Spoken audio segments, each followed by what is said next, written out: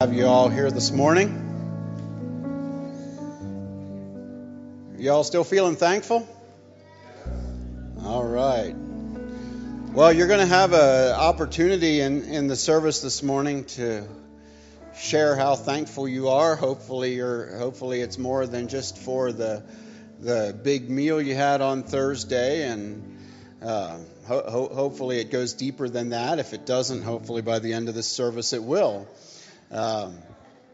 So our service today is going to be a little bit different than normal, although I'm not sure that we have anything called normal around here. But I'm going to give you all an opportunity to share your thoughts on Thanksgiving, on being thankful, what it means to you, your testimony along those lines, and I'm going to be sharing some things. I'm going to want some audience participation. So be thinking about that in the meantime, and I will certainly give opportunity for you all to share. But once again, welcome to everybody. It's good to have you all here. I think I'll go ahead and give what few announcements we have now, so I don't have to interrupt the service for it later. Once again, we're approaching the end of the year and the first of the month, of the last month of the year. And the beginning of every month, we have a family game night here, the first Friday night of the month. Is that right, John? And John and Maggie normally host that here. So that's coming up this Friday night. And it's always a good time of just fellowship and, playing games, just getting together and having a good time of fellowship informally. So that is this Friday evening here at the church. What time is that, John? 6:30, and bring finger foods for everybody to share and a snack. Christmas themed snacks. All right. Well, that shouldn't be too hard. I'm sure my girls will enjoy getting into that. So that is this Friday evening. I don't think we have anything else planned for the week, do we, Phil? Any other announcements? Anything else I'm missing? That is correct. Next Sunday, I believe, if everything goes according to our current schedule, the kids group, His Little Feet, plan to be here Sunday morning with us. And I know a number of you have heard them and are aware of that ministry, and they plan to be here with us next Sunday morning. So you will certainly enjoy that, so please come back and join us for that. There are a number of people traveling today. We're missing a number of people, so be in prayer for those that are traveling and are visiting family and friends at other places. It's Thanksgiving is actually one of the biggest travel days or weekends of the year, so pray that the Lord gives safety to those out traveling. And this morning we have Drew and Paul here with us, are going to lead our worship. We're glad to have you and your families here with us again. So let's bow our heads for a prayer, and then I will turn it over to our brothers to lead us in worship this morning. Thank you, Father, for this time we have together and that we can come to you. I pray that our hearts would be filled with thanksgiving and praise to you for who you are mostly and for what you do and want to do in our lives. And I pray, Father, that each heart and life here would be open to you this morning, for you to work in our lives as you see fit, that we commit this time to you, praying that you would receive all honor and glory and praise. In Jesus' name, amen. Amen. Praise the Lord. Y'all want to stand with us?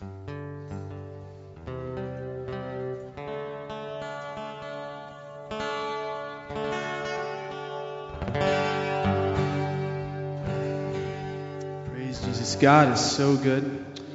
There's so many things to be happy for, to be thankful for. This morning as we're praising and worshiping the Lord, I just want us to think about the greatness of God. And in light of the greatness of God, I want us also to think about the smallness of man. It's so easy for us to, it's just our nature to put ourselves up, up on a pedestal, but really in comparison to God, we're not that great. But He has condescended to come down and be with us and sent His Son, so God in the flesh, to die on the cross for us so that we would not have to endure the punishment that we justly deserved. My friend Chris said, if I don't light your fire, that your wood's wet. That's amazing, y'all. And so as we praise and worship today, I want us to think about that. I want us to think about the God that loves us so much. If you don't have anything else to be thankful for, you can be thankful for that.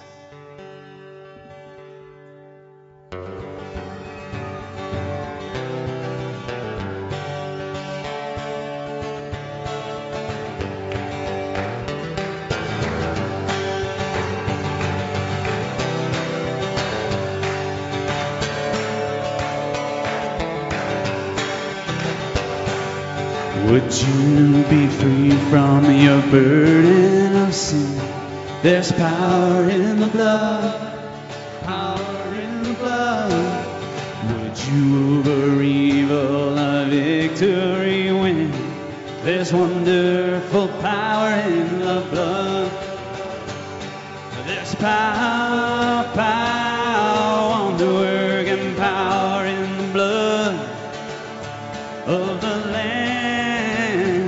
Oh, there's power, wonder-working power in the precious blood of the Lamb.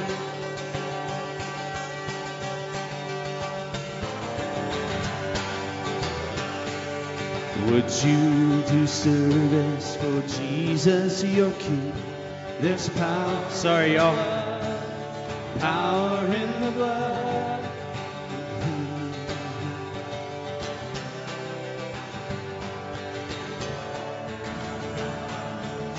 Glad y'all know it.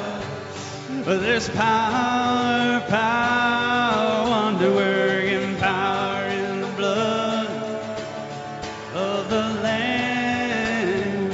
Oh, there's power, wonder-working power in the precious blood of the Lamb.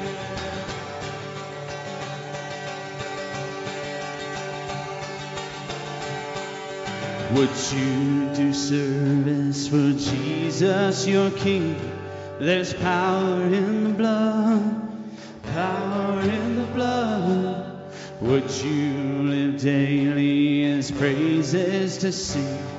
There's wonderful power in the blood. There's power, wonder-working power in the blood of the Lamb. Oh, there's power, wonder-working power in the precious blood of the Lamb. There's power, wonder-working power in the blood of the Lamb.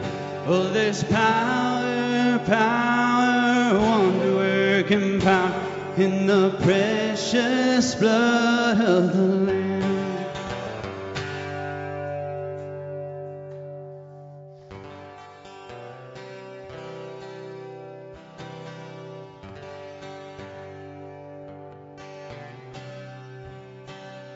Thank you, Jesus.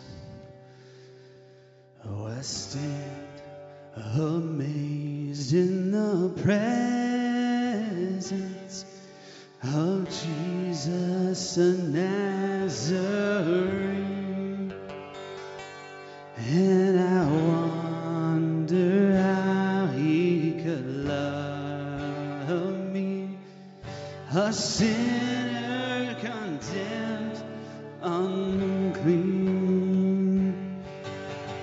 How marvelous, how wonderful, and my song shall ever be. How marvelous, how wonderful is my Savior's love for me.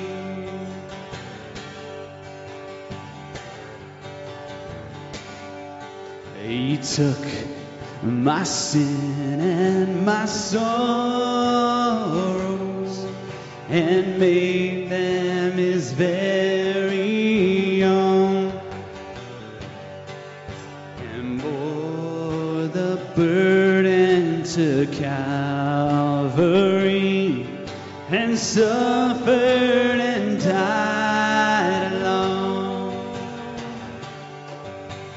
How marvelous, how wonderful, and my song shall ever be. How marvelous, how wonderful is my Savior's love for me. When with the ransomed in glory, his face I shall see, 'twill be my joy through the ages to sing of his love for me. Oh, how marvelous, how wonderful, and my song shall ever be. Oh, how marvelous, how wonderful is my Savior's love for me. How marvelous, how marvelous, how wonderful, and my song shall ever be. Oh, how marvelous, how wonderful is my Savior's love for me. How marvelous, how wonderful, and my song shall ever be. How marvelous, how wonderful is my Savior's love for me.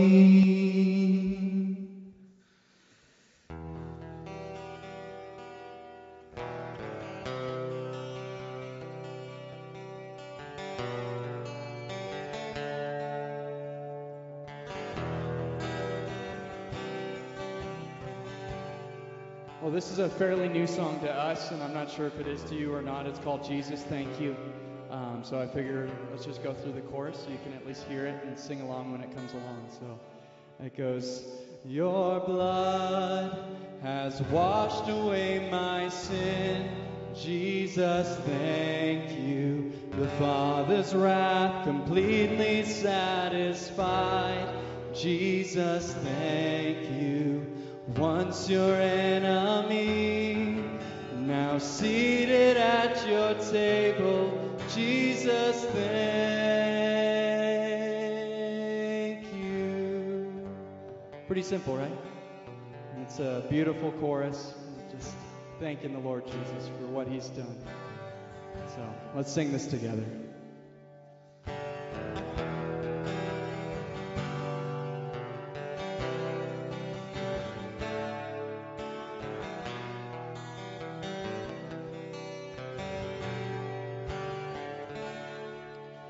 The mystery of the cross I cannot comprehend. The agonies of Calvary. You, the perfect Holy One, crushed your Son and drank the bitter cup reserved for me. Here it is. Jesus, thank you. Your blood has washed away my sin. Jesus, thank you. The Father's wrath completely satisfied. Jesus, thank you. Once your enemy, now seated at your table. Jesus, thank you.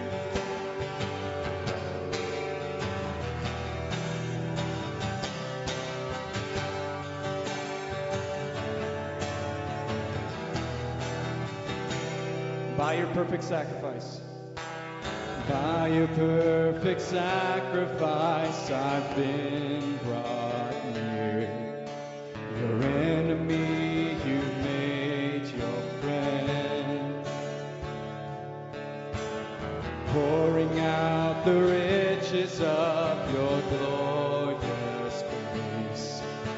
Your mercy and your kindness know no end. Your blood has washed away my sin. Jesus, thank you. The Father's wrath completely satisfied. Jesus, thank you. Once your enemy, now seated at your table. Jesus, thank you. Thank you, Lord, for giving your life that we can have life, that we can be brought near into the presence of the holy, holy God. We magnify you this morning, for you have done this work, Lord. It is not of our works, but by faith in the Lord Jesus Christ alone.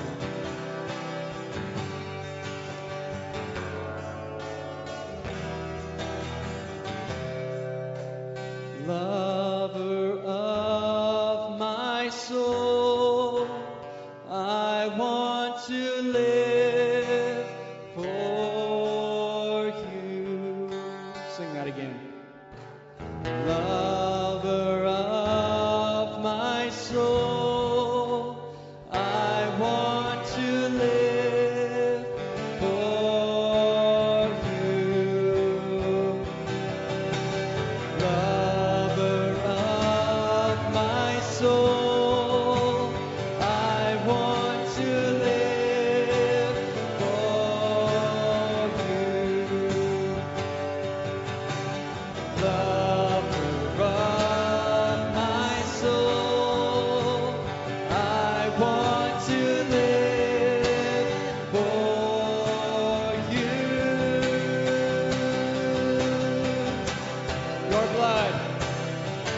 Your blood has washed away my sin. Jesus, thank you. The Father's wrath completely satisfied. Jesus, thank you. Once your enemy, now seated at your table. Jesus, thank you.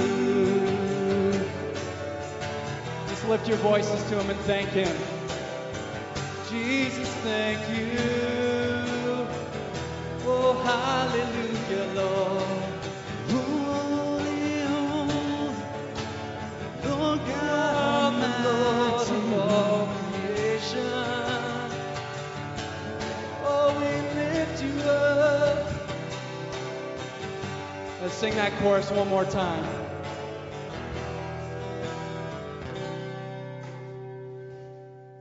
Your blood has washed away my sin. Jesus, thank you. The Father's wrath completely satisfied. Jesus, thank you. Once your enemy, now seated at your table. Jesus, thank you. Yes, Lord, thank you. Amen.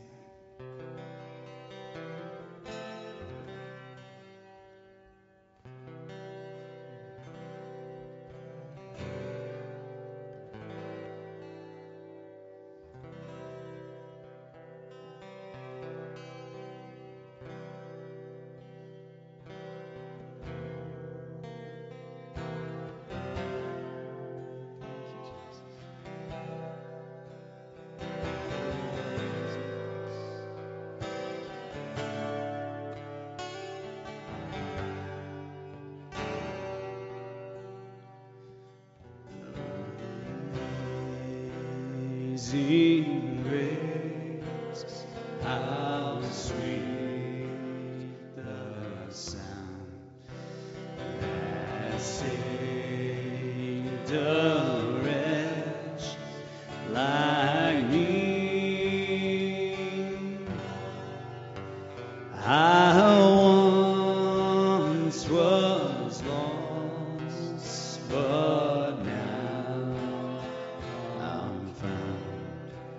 Was blind, but now I see.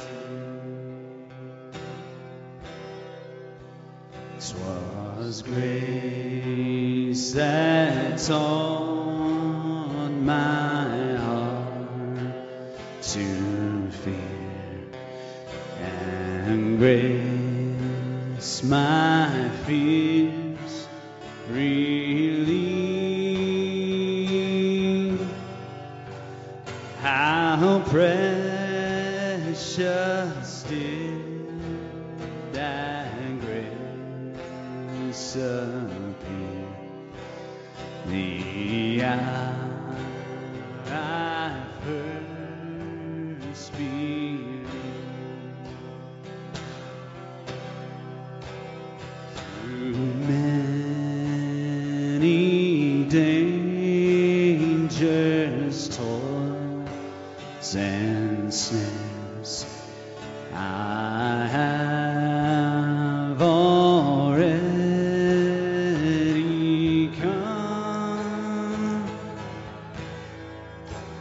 'Twas grace that brought me safe thus far, and grace will lead me home. When we've been there 10,000 years, bright shining as the sun, we've no less days to sing God's praise. And when we first begun, we've no less days. We've no less days to sing God's praise. And when we first begun.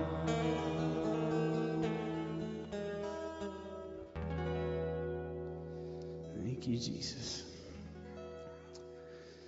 Heavenly Father, I just pray today we would be full of joy, knowing that we, your church, are your children. We can't thank you enough. There's no way.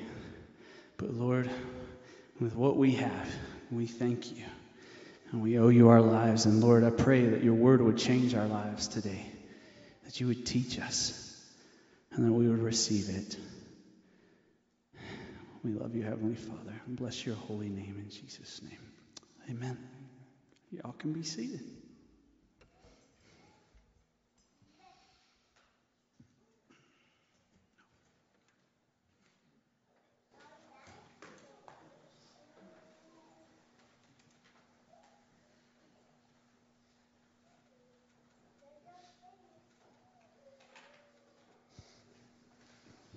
Amen.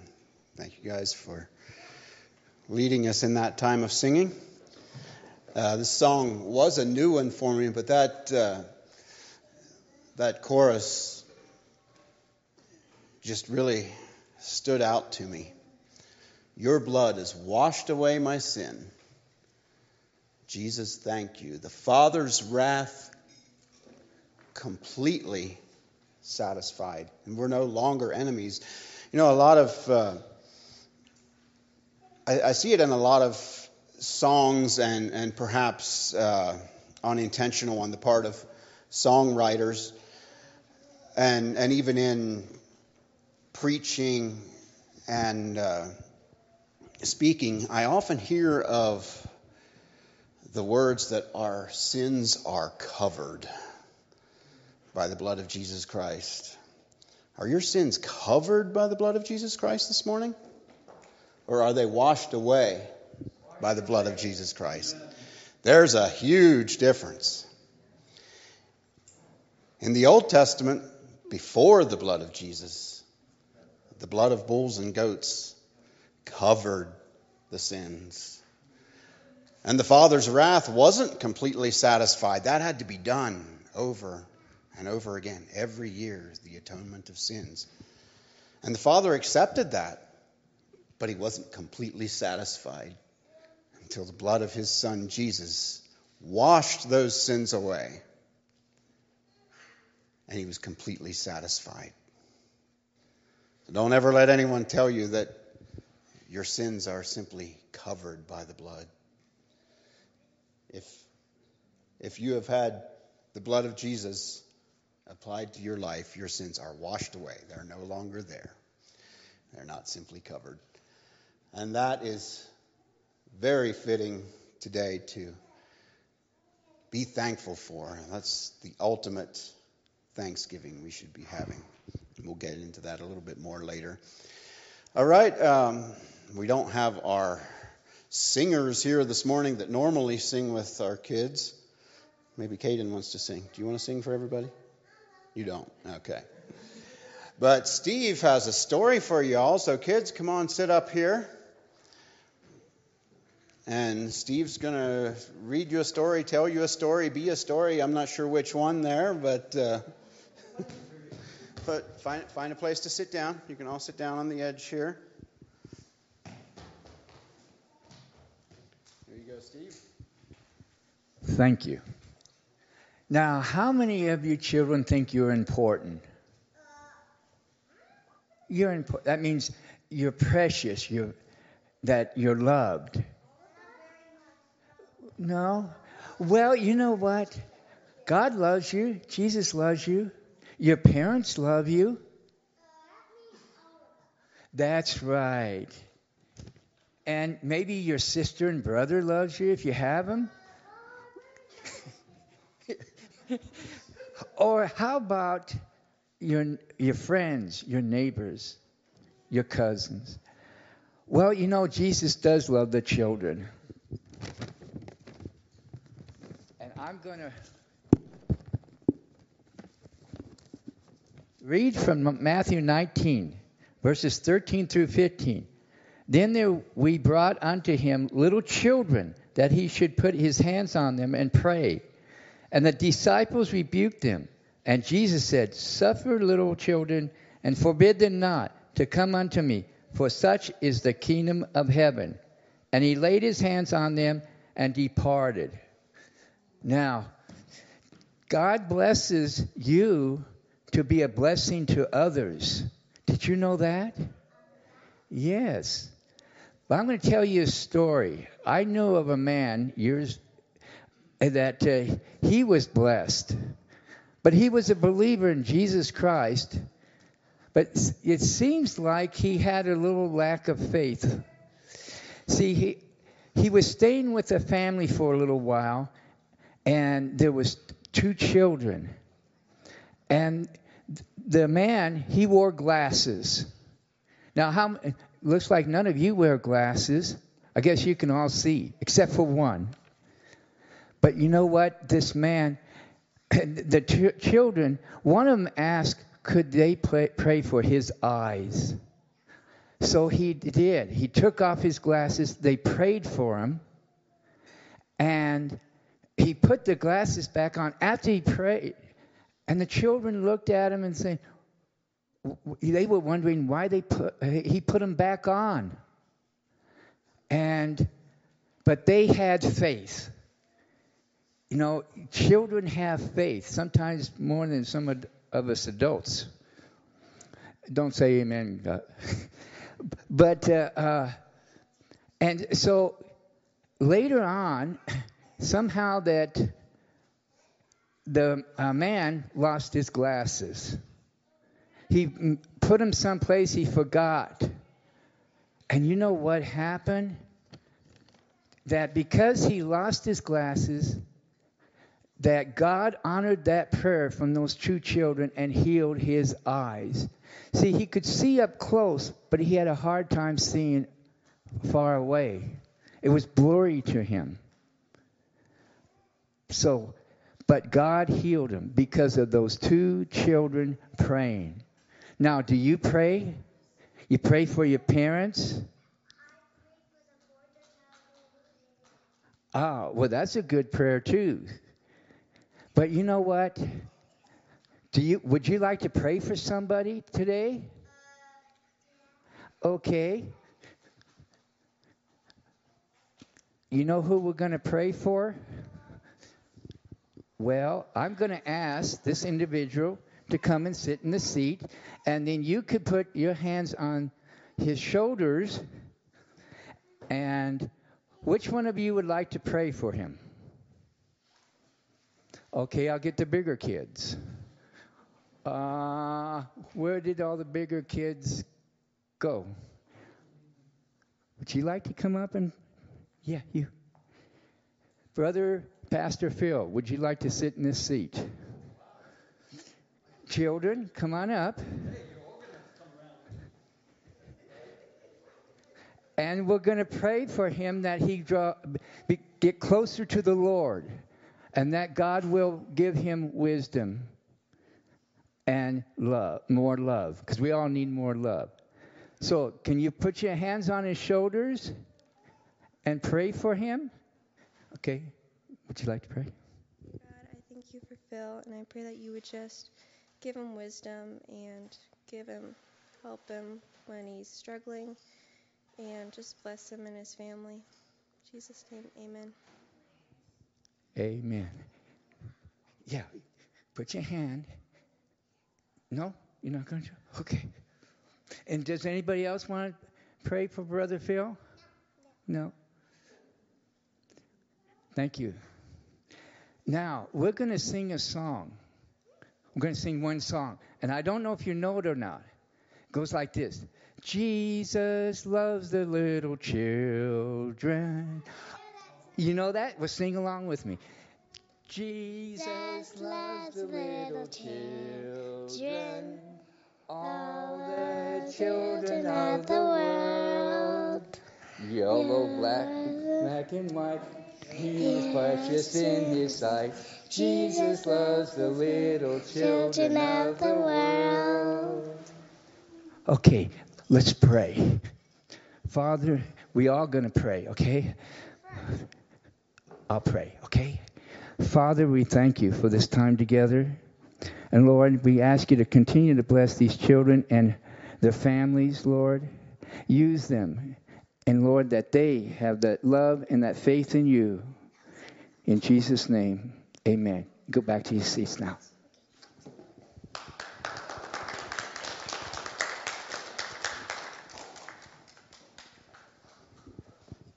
Thank you, Steve. It's a great lesson in prayer and faith. Have the faith of a child. All right. We have coffee, tea, water in the back foyer there. I'm going to give you all about a 5-minute break here or something like that to help yourselves to that. Or our restrooms are down that hall to my left. And greet your neighbor, say hello. Give you about a 5-minute break here, and then we'll come back for the rest of our service. All right, go ahead.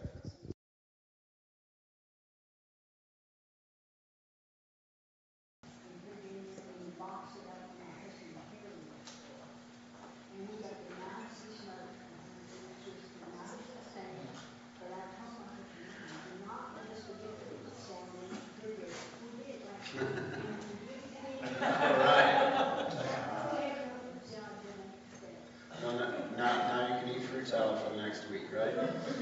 So an act of service, okay, and that is truly something that should be flowing out of a thankful heart in each one of our lives. So very, very applicable there. How about Wesley? Now for me, it was actually a pretty low-key, relaxing day. But what does Thanksgiving Day, not necessarily thankfulness, we'll get to that in a minute, but what does that mean to you? I think in our culture, it largely means having a day off and eating too much. That's kind of what it's amounted to. Now, it didn't start that way, but what does it mean to you? Is it something that you just do? Is it something that, well, it's now a national holiday, so that's just what we do? Or does it actually have a purpose in your heart and your mind? Tim?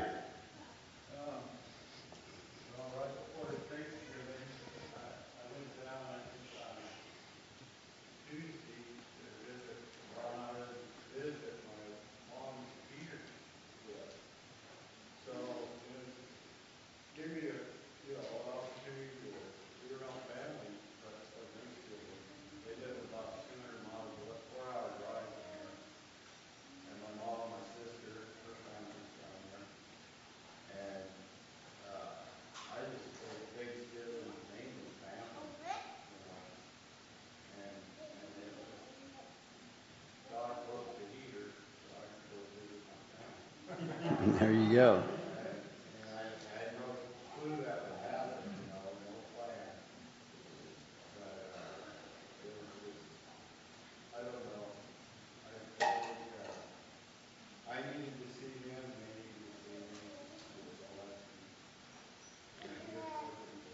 There you go.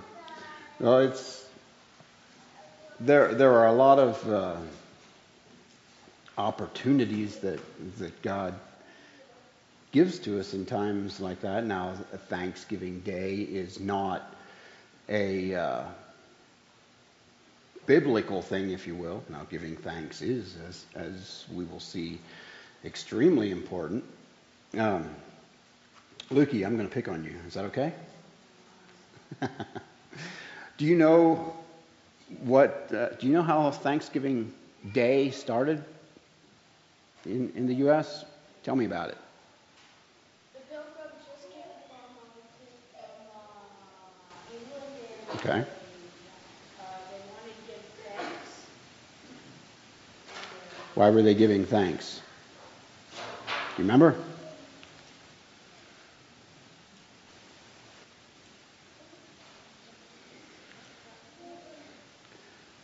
You remember why they were giving thanks?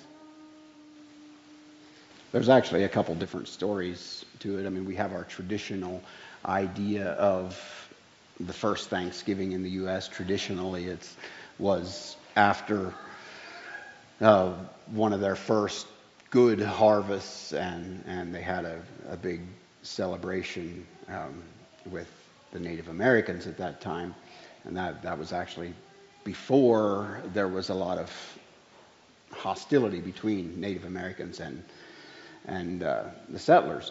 But there are varying accounts of that, but it was in thankfulness for what God had done for them in blessing their crops and allowing them to have a prosperous year, as it were. And being a little bit of a history buff, I've looked into a lot of the origins of Thanksgiving and the different proclamations that were made. George Washington was one of the first to make a Thanksgiving Day proclamation, and several others throughout history did as well. But the actual one, I found it really interesting, the proclamation that the Congress ended up adopting was written by Samuel Adams, for the most part. And I was really intrigued as I was reading over it, and I'm going to read an excerpt from it.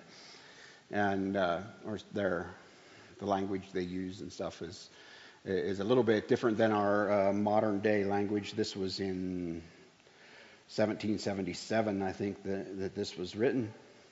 So you might have to follow along if you don't understand all the words that they use or how they use them. But coming from one of the founders of the country, if you will, I was intrigued with the perspective that Samuel Adams had, and this was later adopted by the Continental Congress at that time.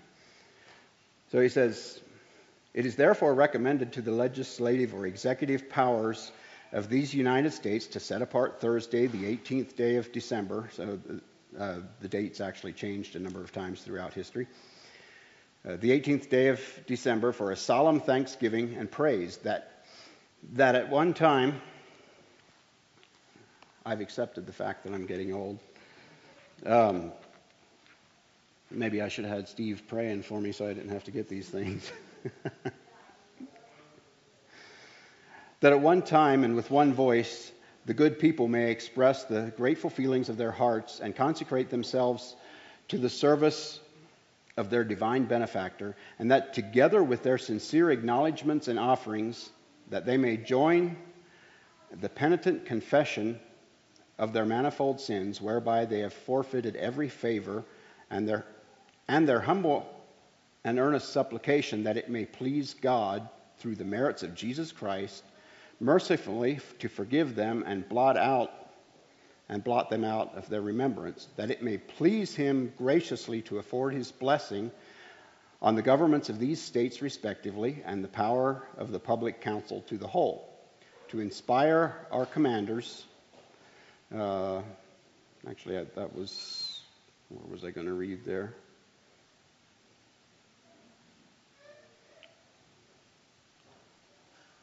Didn't want to read the whole thing, but they may inspire the commanders of the armies and the governments, and under the providence of the Almighty God, to secure these United States and all human beings with blessings, independence, and peace, that it may please him to prosper the people and the labor of the husbandman, that our land may yield its increase,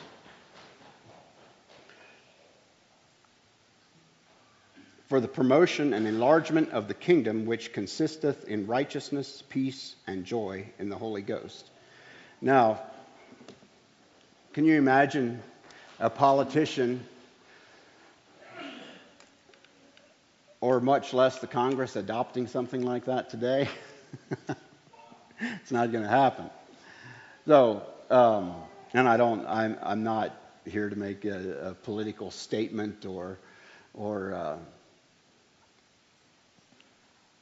any such thing, or even the debate of whether America is a Christian country or any such thing. But the founding fathers and Samuel Adams in this case definitely had at least a certain view of God that formed his thoughts and ideas of settling this nation and what God, and specifically through his son Jesus Christ, has done for us. And he talked about the having our sins forgiven, taken away. He talked about having the power of the Holy Ghost. So these things were actually what was on the hearts of leaders as they proclaimed Thanksgiving Day. So I say that more just from a historical perspective, and that is something we tend to lose today. But that's kind of a foundational thing for our lives, and what Thanksgiving or Thanksgiving Day is all about.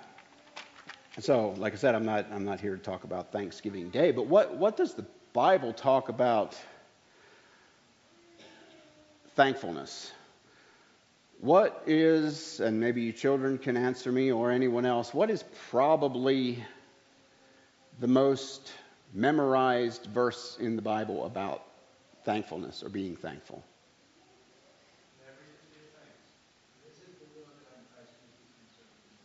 That is right. For this is the will of God, which is very foundational. To remember that Thanksgiving is the will of God for your life and for my life.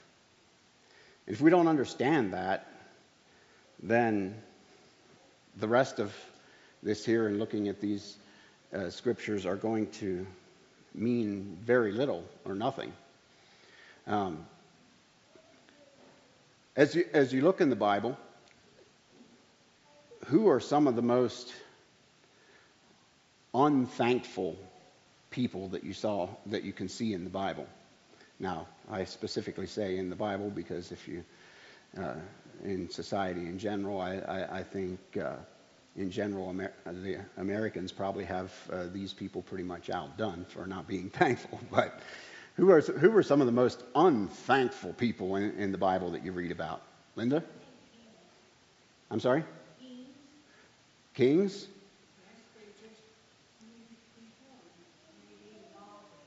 They did. They didn't recognize the will of God in their lives very much at all. And Steve? The children of Israel when they were in the wilderness. Okay. I was thinking about them quite a bit as well. Lucas, do you have something? Jonah wasn't very thankful either. He was actually a pretty good description of that when he wasn't even thankful for the Lord's mercy on people. Michael. Saul? Okay, where was he not thankful? Can you tell me about it?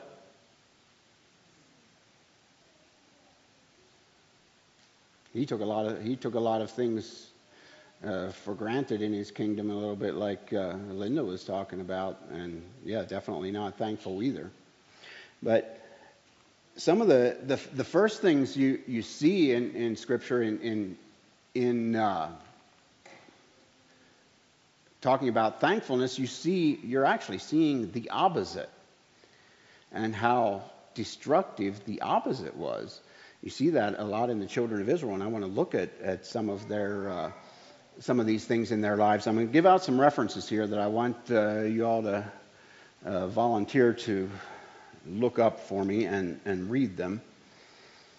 And we're going to see a pattern here.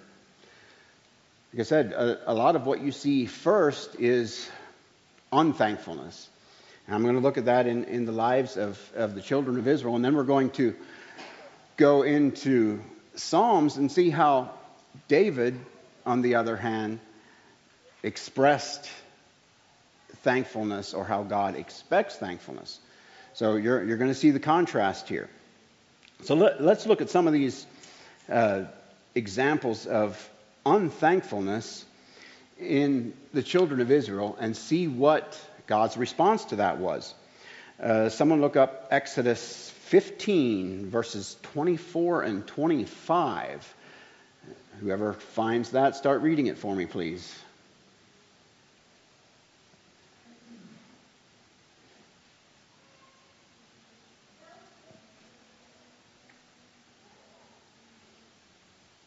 Exodus 15:24 and 25. So the people grumbled at Moses, saying, "What shall we drink?" Then he cried out to the Lord, and the Lord showed him a tree, and he threw it into the waters, and the waters became sweet. There he made for them a statute and regulations, and there he tested them. So, Phil just mentioned this passage in a sermon in the last couple of weeks here, I believe. So this was where they come up to these waters, and the waters were bitter, and their first thought was complaining. Well, what are we going to drink? Well, what did God do? What did he do there when they complained? They weren't being thankful for what they had. They were complaining. What did God do? He gave them water. He blessed them with something to drink.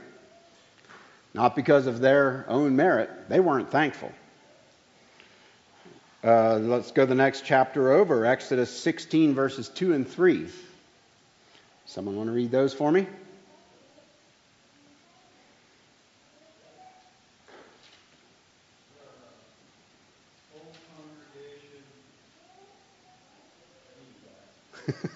You want mine? The whole congregation of the sons of Israel grumbled against Moses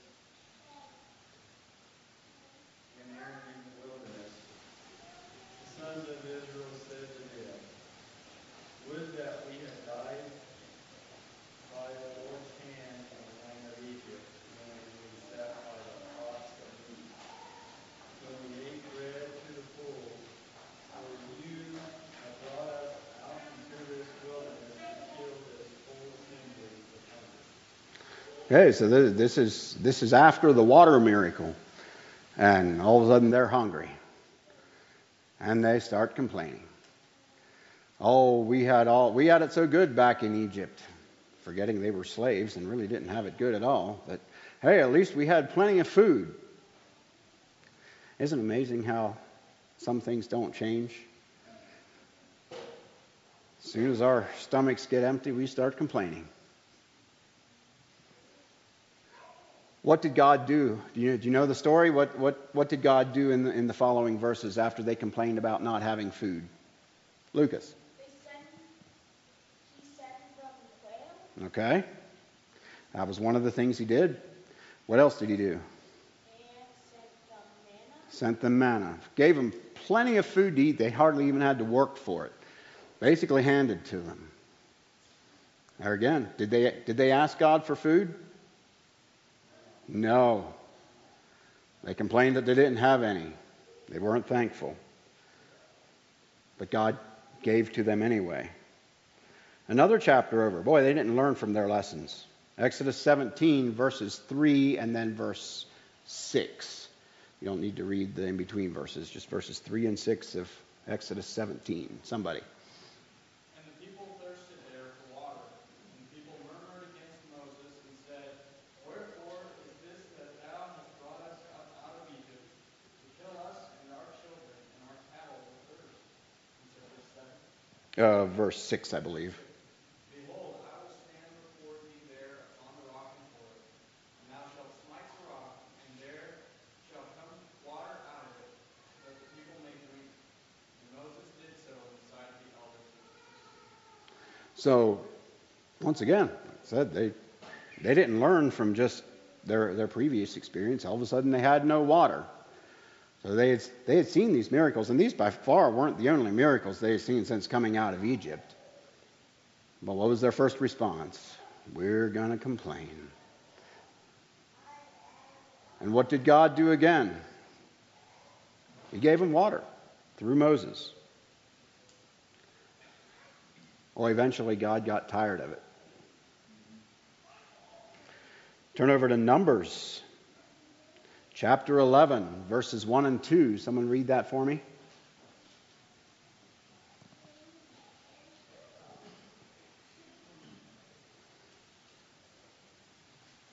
Then the people complained that they displeased the Lord, and the Lord heard it, and his anger was kindled, and the fire of the Lord burned among them, and he consumed them out of the uttermost parts of the camp. And the people cried unto Moses, and Moses prayed unto the Lord, but the fire was quenched. And finally, the Lord had enough. Now I think, this may have been after my next verses, I'm not sure, but this was right over the time that they had sent the spies into the land of Canaan, and they came back, and you know the story, the 10 brought an evil report. Joshua and Caleb brought a good report, and they chose to complain about the report of the 10. And finally God said, I've had enough. So you see the chances that God gave them previously, time and time again. They complained, God gave. They complained, and God gave. They complained, and God gave some more. But eventually God said, this is enough. Their hearts weren't changed into thankful hearts through what God had done for them. Numbers 14, verses 26 through 30, you're going to see some more of God's punishment for their complaining. Numbers 14, 26 through 30. Someone go ahead and read that.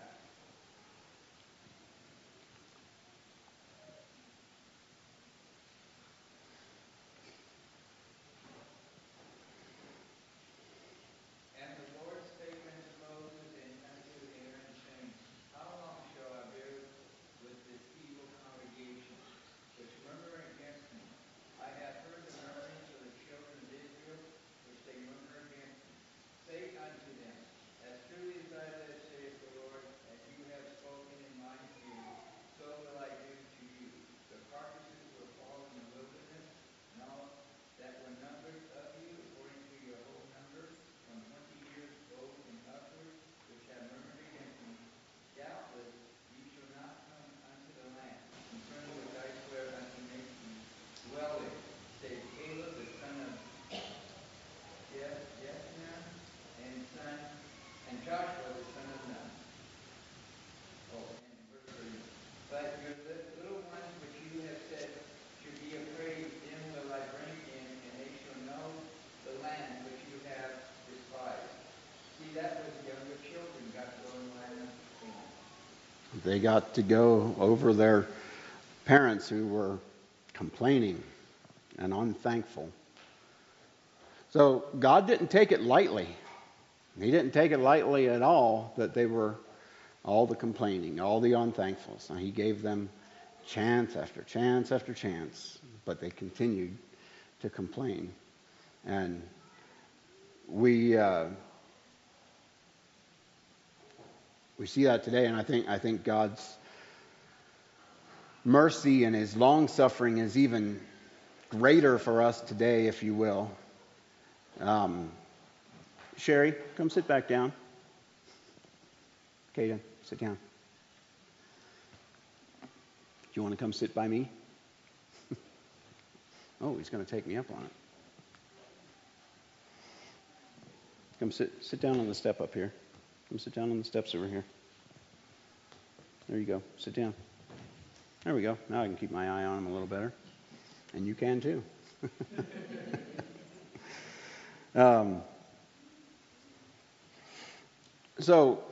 But how often is that done today? We just don't learn. And I speak from experience myself. In fact, this very week, I was thinking a lot this week in coming towards the end of the year, and you know how it is often you come to the end of or at the beginning of the year, often you'll set goals for the end of the year, whether it's for your business or your private life or your finances, whatever the case may be. And And I'm no different in that.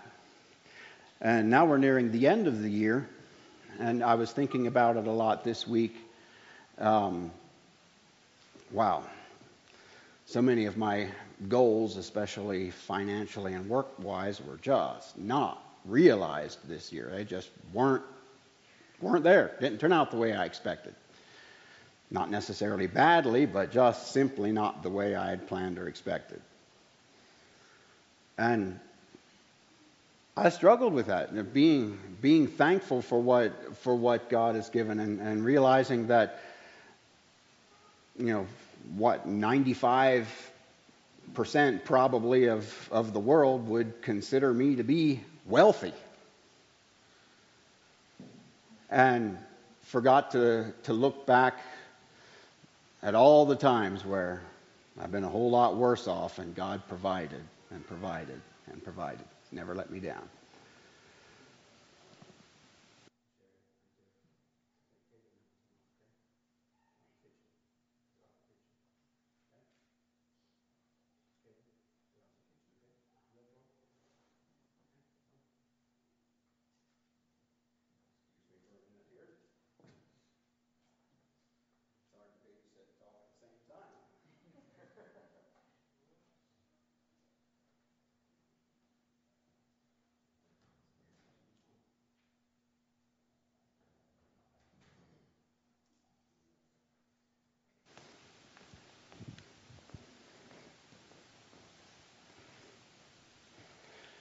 So I don't say anything about the children of Israel that I don't say about myself. It's all very, it's a real thing, and I think each of you probably understand what I'm saying there too. Well, let's move into Psalms and look at some verses about how God feels about praise and thanksgiving. And what he expects. So let's start looking. We've been focusing on the negative. Let's look on the positive. Psalm 92, verse 5. Someone want to read that? And then after that, Psalm 100, verse 4. Psalm 92, 5.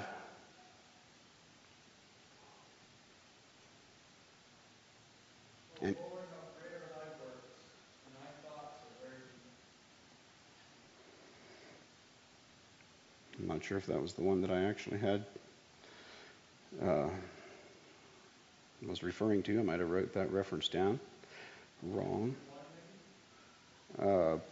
Possibly. It is a good thing to give thanks unto the Lord, and to sing praises unto thy name, O Most High. I think that's probably what I was looking for in that chapter. It is a good thing. Do you consider it a good thing in your life? Psalm 100, verse 4. Let's try that one. Enter into his gates with thanksgiving, into his courts with praise, and be thankful unto him, and bless his holy name. Could you sing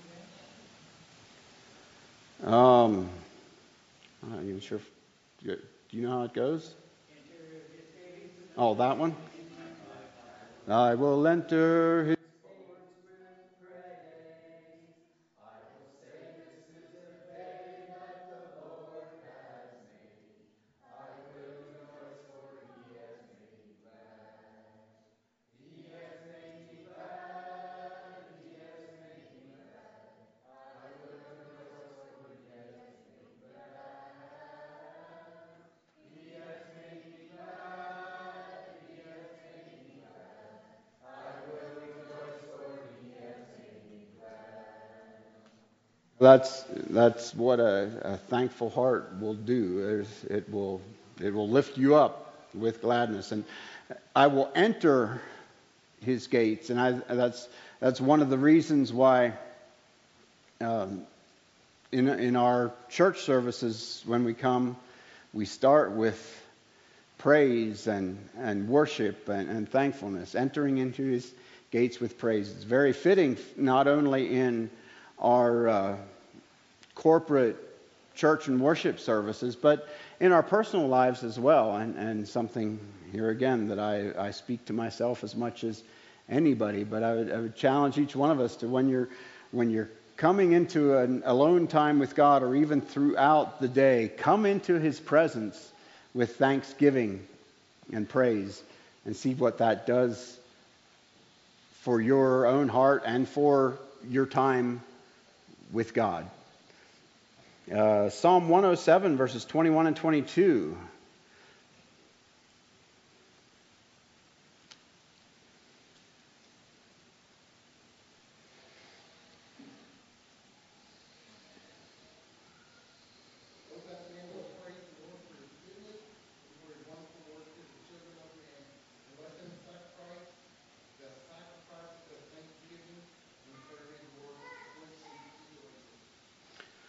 What is a sacrifice of thanksgiving? What do you think of?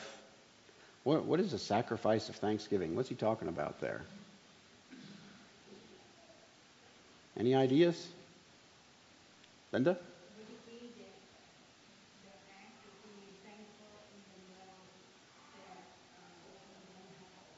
we don't have. Okay, that can be one of them. I don't know that there's any wrong answers here. I want to hear your thoughts on there. What is a sacrifice of thanksgiving? Steve? This might be an idea. When we don't feel like thanking, we should thank God.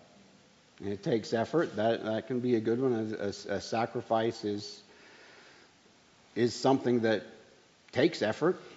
It's not something that's easy to do. Any other thoughts on that one? Tim? I feel like a good one would be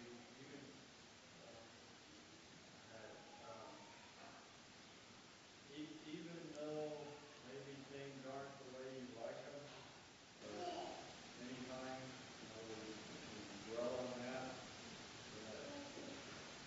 just have a realize that who God is, Amen. He's able, no matter what. It's all about our perspective. Psalm 50, verse 23. That's something to read that yet out of the Psalms.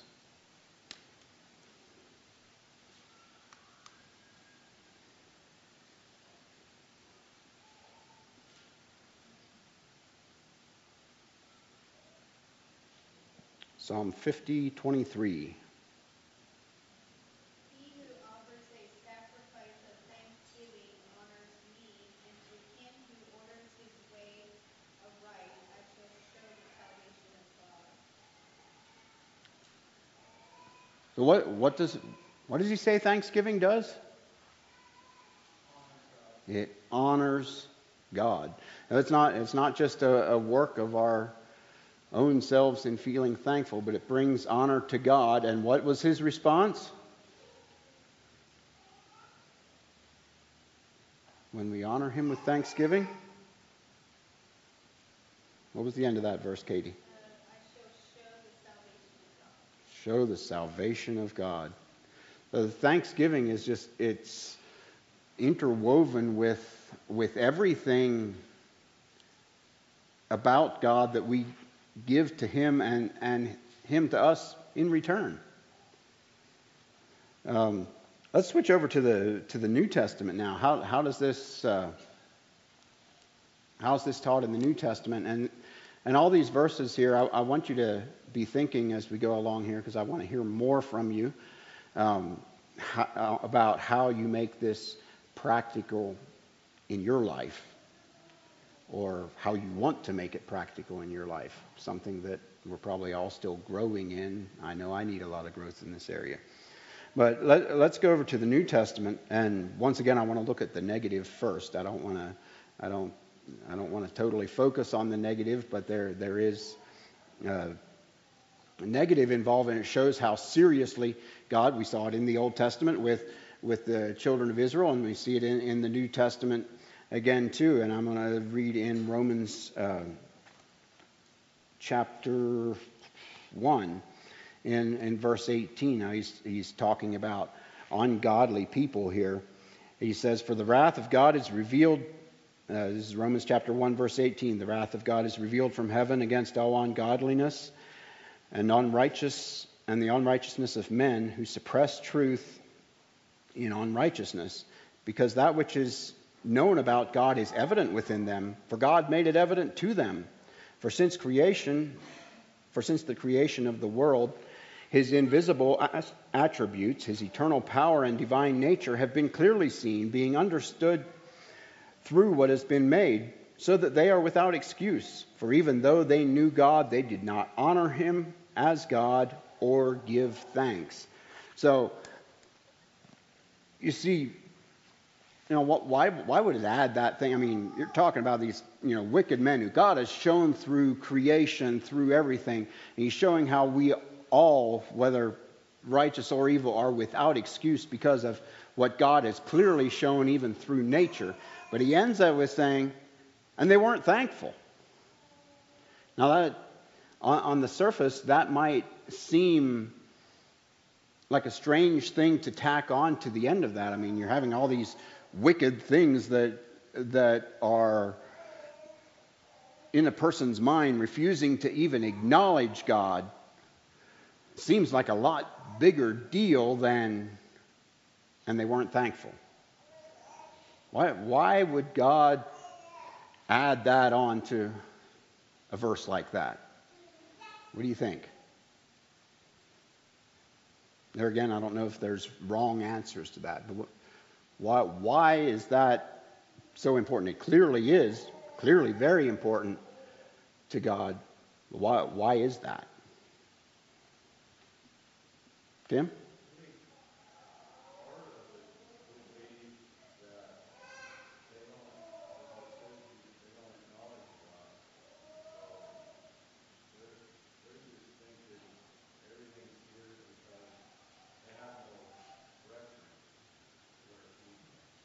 You can't really be thankful if you don't have someone to be thankful to, right? Anyone else? What are your thoughts why God looks at that so seriously? Thankfulness or the lack of thankfulness, along with not even acknowledging God.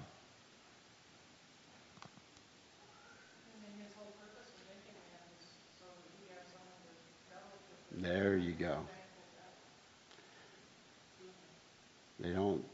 That was God's whole purpose with man, is to have that fellowship, to have that back and forth, which ultimately, on our part, is thankfulness.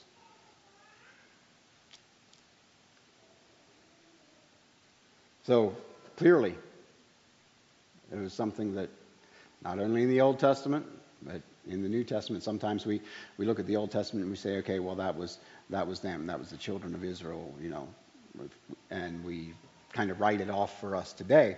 But clearly, God had the same thoughts about it for us today. Now, let's look at a few other references quickly here in the New Testament about thankfulness and thanksgiving. Colossians 2, verses 6 and 7. Does someone want to read those for me?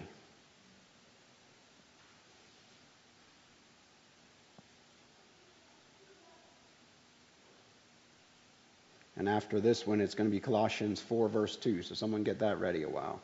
Colossians 2, verses 6 and 7.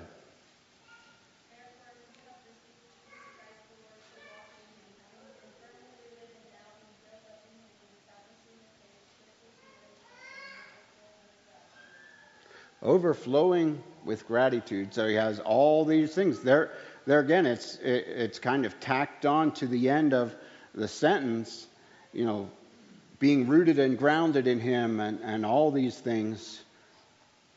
But be thankful. Have gratitude. It's clearly important. We talk about being rooted and grounded in Christ and serving and loving and whatever all, but so often we overlook the gratitude part of it. Philippians 4, verse 6. I'm getting ahead of myself. Colossians 4, verse 2. Philippians 4, 6 is after that.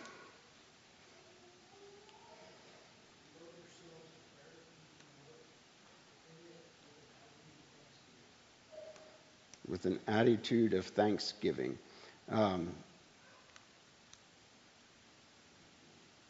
keeping yourselves in prayer. There again, it's on the end of a verse talking about prayer, staying in prayer.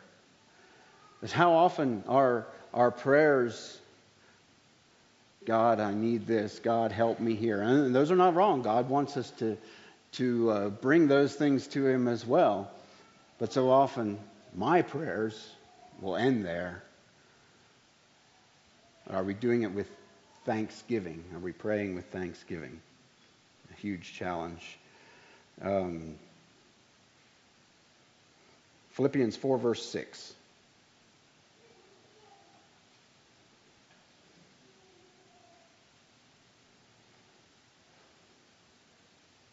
Be careful for nothing, but in everything by prayer and supplication, with thanksgiving, let your requests be made known unto God. Continuing in prayer and supplication with thanksgiving. Again, it's just you can't separate it. Colossians 3:15.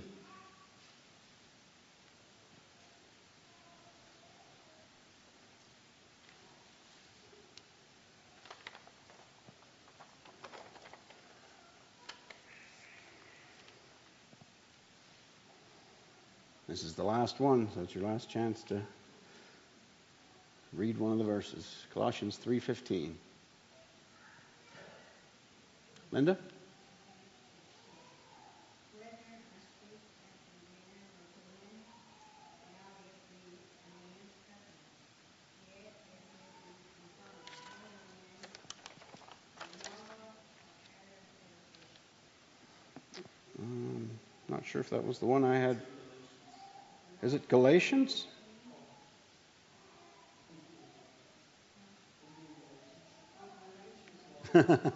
That's okay. You got it there, Phil? Yeah. Colossians 3:15, and let the peace of Christ rule in your hearts, to which indeed you were called in one body, and be thankful. And be thankful. Let the peace of God rule in your hearts. One of the best ways to do that is to be thankful for what Christ has done for us and for what He's continuing to do in your life. And we saw that in that song we sang this morning, Thank You, Jesus. You have that attitude. It's hard not to have the peace of God in your life. If you're lacking peace in your life, try thankfulness. I want to hear from you now. Now we've seen all these references, and I wasn't going to take nearly this much time at it, but you've seen what happened in the Old Testament with the children of Israel, what God wanted out of them, what they did and what they didn't do, the warnings in the New Testament and the commands in the New Testament to be thankful. And that's all good. That's well and good, but how do you make that practical in your life? That's the big question. Are we going to just read these verses and, that's good, that's inspiring, I want to try to do better in that, which is all good, but how do we do that practically? So I want to hear from you guys. I'm just going to open it up. What are your thoughts on being thankful in your life? And share what you're thankful for. Anything along those lines. The floor is yours. Linda.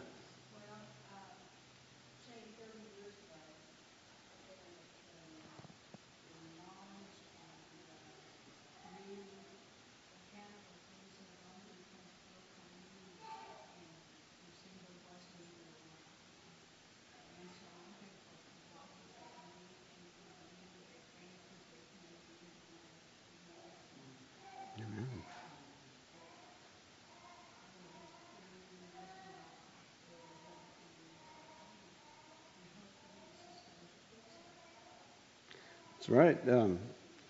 And God has given so much, and so often in things like that, we, for those that possibly didn't hear, it said she was thankful for the advancements in medicine and technology and that, and how that's helped her life tremendously. So often we think, we are thankful for the doctors, or thankful for that, and which is good. But do we understand that even the science behind these things? We have nothing. Men have nothing in their minds or their thought processes in being able to come up with these things, other than that it was given by God. Are we thankful for these things? And that's a great practical illustration of being thankful for things that we often don't even think about ascribing to God. Christopher. This verse has dwelled on my heart, and when I looked to see the context of it, I'm just going to read it, okay? Sure. Bless you all, Lord, your word. Amen. Thank you, Christopher. It's being thankful. That's a practical outworking of being thankful for each other and thankful for the body of Christ, and how it can lead us and encourage us. Those verses that you were reading, doing everything without complaining. I was just, I think it's Steve Green has the children's song about that. I was just singing that to my kids yesterday. They weren't very impressed, but My son just had, and you just could continue to direct something towards, the glory of God, thankful just to it as just when else we're speaking the petitions and stuff. I mentioned, we're one day 73 prayers for you, John. You just mentioned, updated recent Bible teaching and sermons on it too. Amen. We have so many of these little things to be thankful for, and if you are thankful for them, and it is something we try to teach our children, to be thankful for things instead of complaining.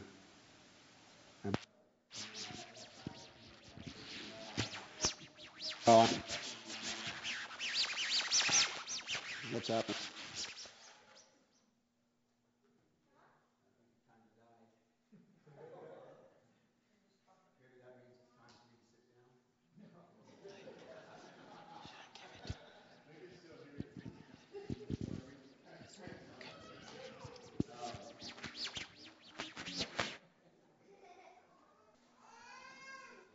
To complain about somebody or something, think about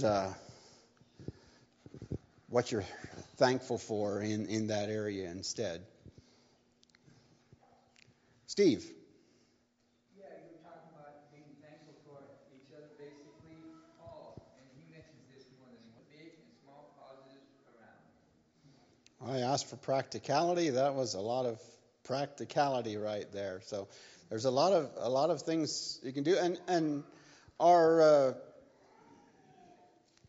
world, whether it's our medical professionals, especially dealing with more the mental side of things, acknowledge that even aside from God.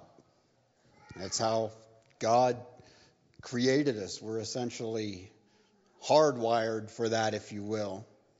And it definitely makes for a better life all around, just that attitude of gratitude, if you will. Tim. We started before we started. Thank you, Tim. John? Sorry, I have a mic. My voice is a little bit, I'm gaining it back. So there's been a few things that have been on my mind, especially with Thanksgiving a couple days ago. And I was up in the mountains Friday and Saturday elk hunting, and I haven't been up to the mountains for quite a while, and a song came to my mind from back when I was a kid called I Will Lift My Eyes from Bebo Norman. I'll just read it. God, my God, I cry out, your beloved needs you now. God, be near, calm my fear and take my doubt.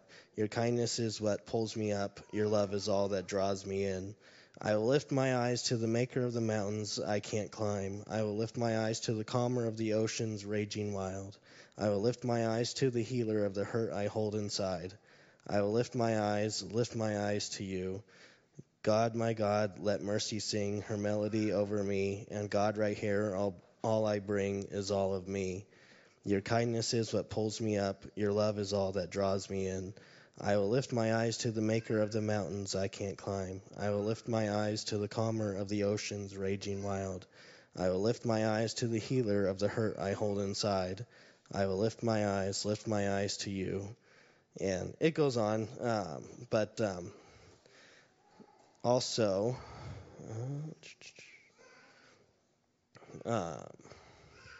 Psalm 121 is kind of where that song comes from. I will lift mine eyes unto the hills, from whence cometh my help. My help cometh from the Lord, which made heaven and earth. He will not suffer thy foot to be moved. He that keepeth thee will not slumber.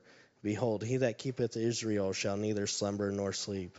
The Lord is thy keeper, the Lord is thy shade upon thy right hand. The sun shall not smite thee by day, nor the moon by night. The Lord shall preserve thee from all evil. He will preserve thy soul. The Lord shall preserve thy going out and thy coming in from this time forth and even forevermore. This year has been quite the year for a lot of us. And we've had sorrow, we've had joys, we've had hurt, we've had a lot of fun as well. And what I'm getting at is that through it all, the thing that whenever life hurts most, whenever life is the hardest, it doesn't matter what's going on here in this earth. If you have a heavenly vision, then we can lift our eyes to the maker of the mountains, the one who makes the oceans rise and the waves crash and the sun to come up and down every day. We can lift our eyes to our Heavenly Father, and if you have that Heavenly Father in your life and your forgiveness of sins, then you have something to be thankful for every day. And every day is a good day if you have God in your life. Also, Lexi wants to say something she's thankful for. I am so thankful that God died on the cross for our sins. Amen. The ultimate thankfulness. Thank you, Lexi and John. And yes, it's just as you were talking, John, I was thinking, the last year. Well, a year ago today, actually, on a Sunday morning, was when my father was put on a ventilator and passed away a day and a half later. Hard to believe that's been a year already, but even in those circumstances, if we as a family, wow, we really miss my dad, and it's my mom has obviously had the most adjustment to deal with after having been married for 50 years. But all our family, and especially my mom, her testimony is thankfulness to Jesus, thankfulness to God, because ultimately He is good, even in the valley of the shadow of death. I'm thankful for that this morning. Anava, did you have something?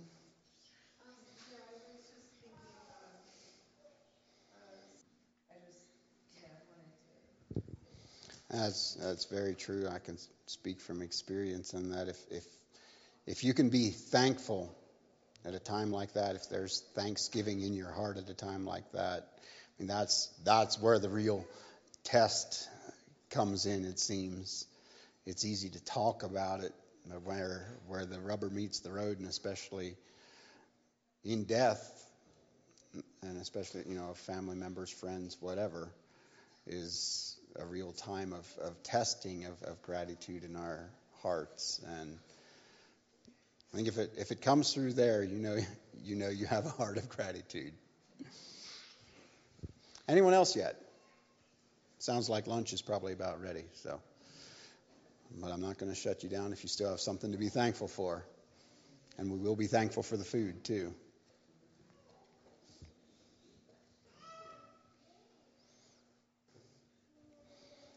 All right. Well, I'm going to let Phil close the service. If you have anything to share or just a dismissal prayer or blessing on the meal, go ahead. Sure. This week I was pondering and praying about what the Lord really wants from me, the thanksgiving and praise that he wants me to thank him for.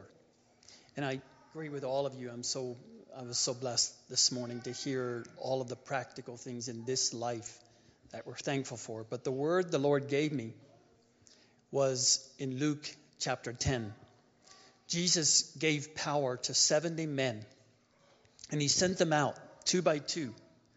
And he gave them the power to heal people, to preach the gospel, and to cast out demons. And you know what they came back with a little while later? They were so happy. They were rejoicing. Does anyone know what they were rejoicing about? Why were they glad? They said to Jesus, even the demons are subject to us. I can tell any demon to leave, and he goes. Would that make you happy?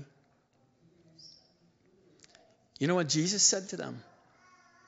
He acknowledged it. He said, I seen Satan fall from heaven like lightning down to the earth. He said, it's true. But he said, don't rejoice in that. He said, rejoice in this, that your names are written in the Lamb's book of life. And so the Lord kept speaking that to my heart all week long. Phil, there's one great joy I want you to rejoice in this week. And as I was praying about those and for those who have a lot of sorrow and pain in their life this week, I was praying for the Christians in Iran, in North Korea, in China, all over the world who are being persecuted for their faith, separated from their families. They're in prison. They're out in work camps right now. So you and I sit here in these nice, comfortable chairs, and we eat this good meal. They're out there slaving and starving until they give their last breath. Only for one reason. Their name is written in the Lamb's book of life. They will not renounce Jesus Christ as their Lord and Savior. That's the only reason they're there. Because they have a Bible and they read it to their children. And the government says, burn that book. And they say, no, I won't. What do they have to be thankful for? If you ask them right now, if the Holy Spirit could somehow do what he did to Philip and transport one of those men or women from that prison camp in North Korea to stand here right now and talk to us, and you ask him, what are you thankful for? What do you think he'd say? What do you think she would say? This one thing. That's all. And that thankfulness, no one can take from us. No one can take that joy from us. And it takes us to another level. Yes, we are to give thanks in everything in this life, the good things the Lord gives us.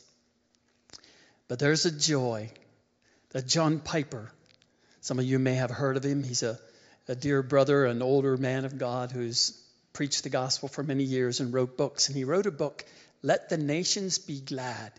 I encourage you to read it sometime. That's the title, Let the Nations Be Glad. And he talks about being glad in God. It's a general attitude, an attitude that is in us, no matter what happens to us, that I'm glad in God. And if you find it hard, dear brother, sister, to rejoice just in this fact, go back and read Revelation chapter 20 and chapter 21 this afternoon and see if it doesn't make you glad. There he tells us what's going to happen in just a very short time. The devil's going to be bound, and all those who are ungrateful and the sinners are going to be cast into hell, the lake of fire, for all eternity.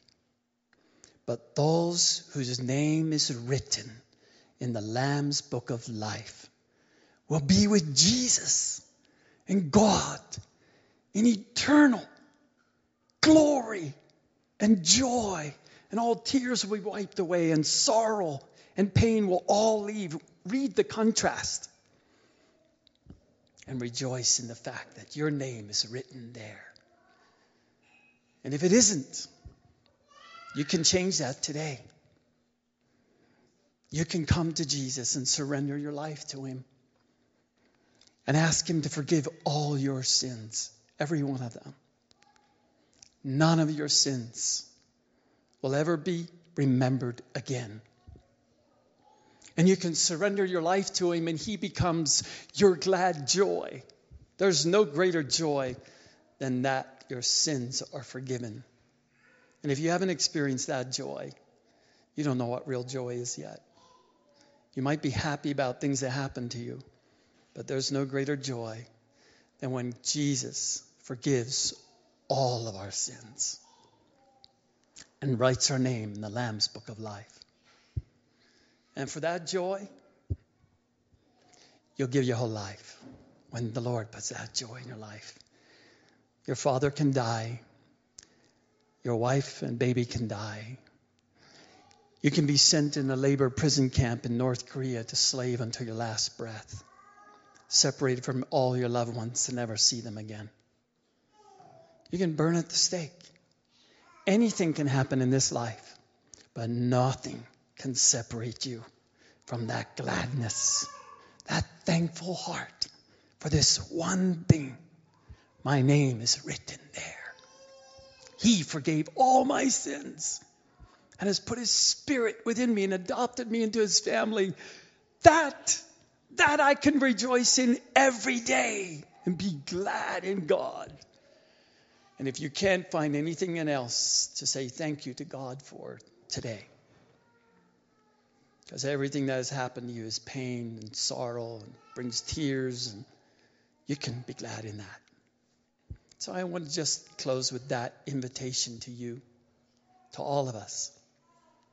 That's what Jesus said we should rejoice in. Not even that demons are subject to us, or spiritual powers, or things happen when we pray. No. Rejoice in this one thing. My name is written there. And that's where I'll spend all eternity, the fullness of joy. Father, I thank you that my name is written there. Father, I pray if there is anyone here today who doesn't know if their name is written in the Lamb's book of life, that today would be the day of salvation. Today they would come and repent from all their sins and let you forgive them all and receive that love in their hearts and that gladness, the joy of watching you write their name in the book of life. Oh, Father, I pray you would invite everyone who is here at this meeting into that joy again. And remind us of that eternal glory that awaits us. Those of us whose name is written there. And nothing can compare in this world to that eternal, glorious joy. Father, I pray that your Holy Spirit would bear witness to this in every heart and soul. That today again, you, as the advocate with our Father, Jesus Christ, the righteous one, stands at the door and you knock. And if any man will open, you will come into him and you will have fellowship with us. Thank you, Lord Jesus. Thank you for that glorious, wonderful reality. In Jesus' name. Amen. You're dismissed. God bless you.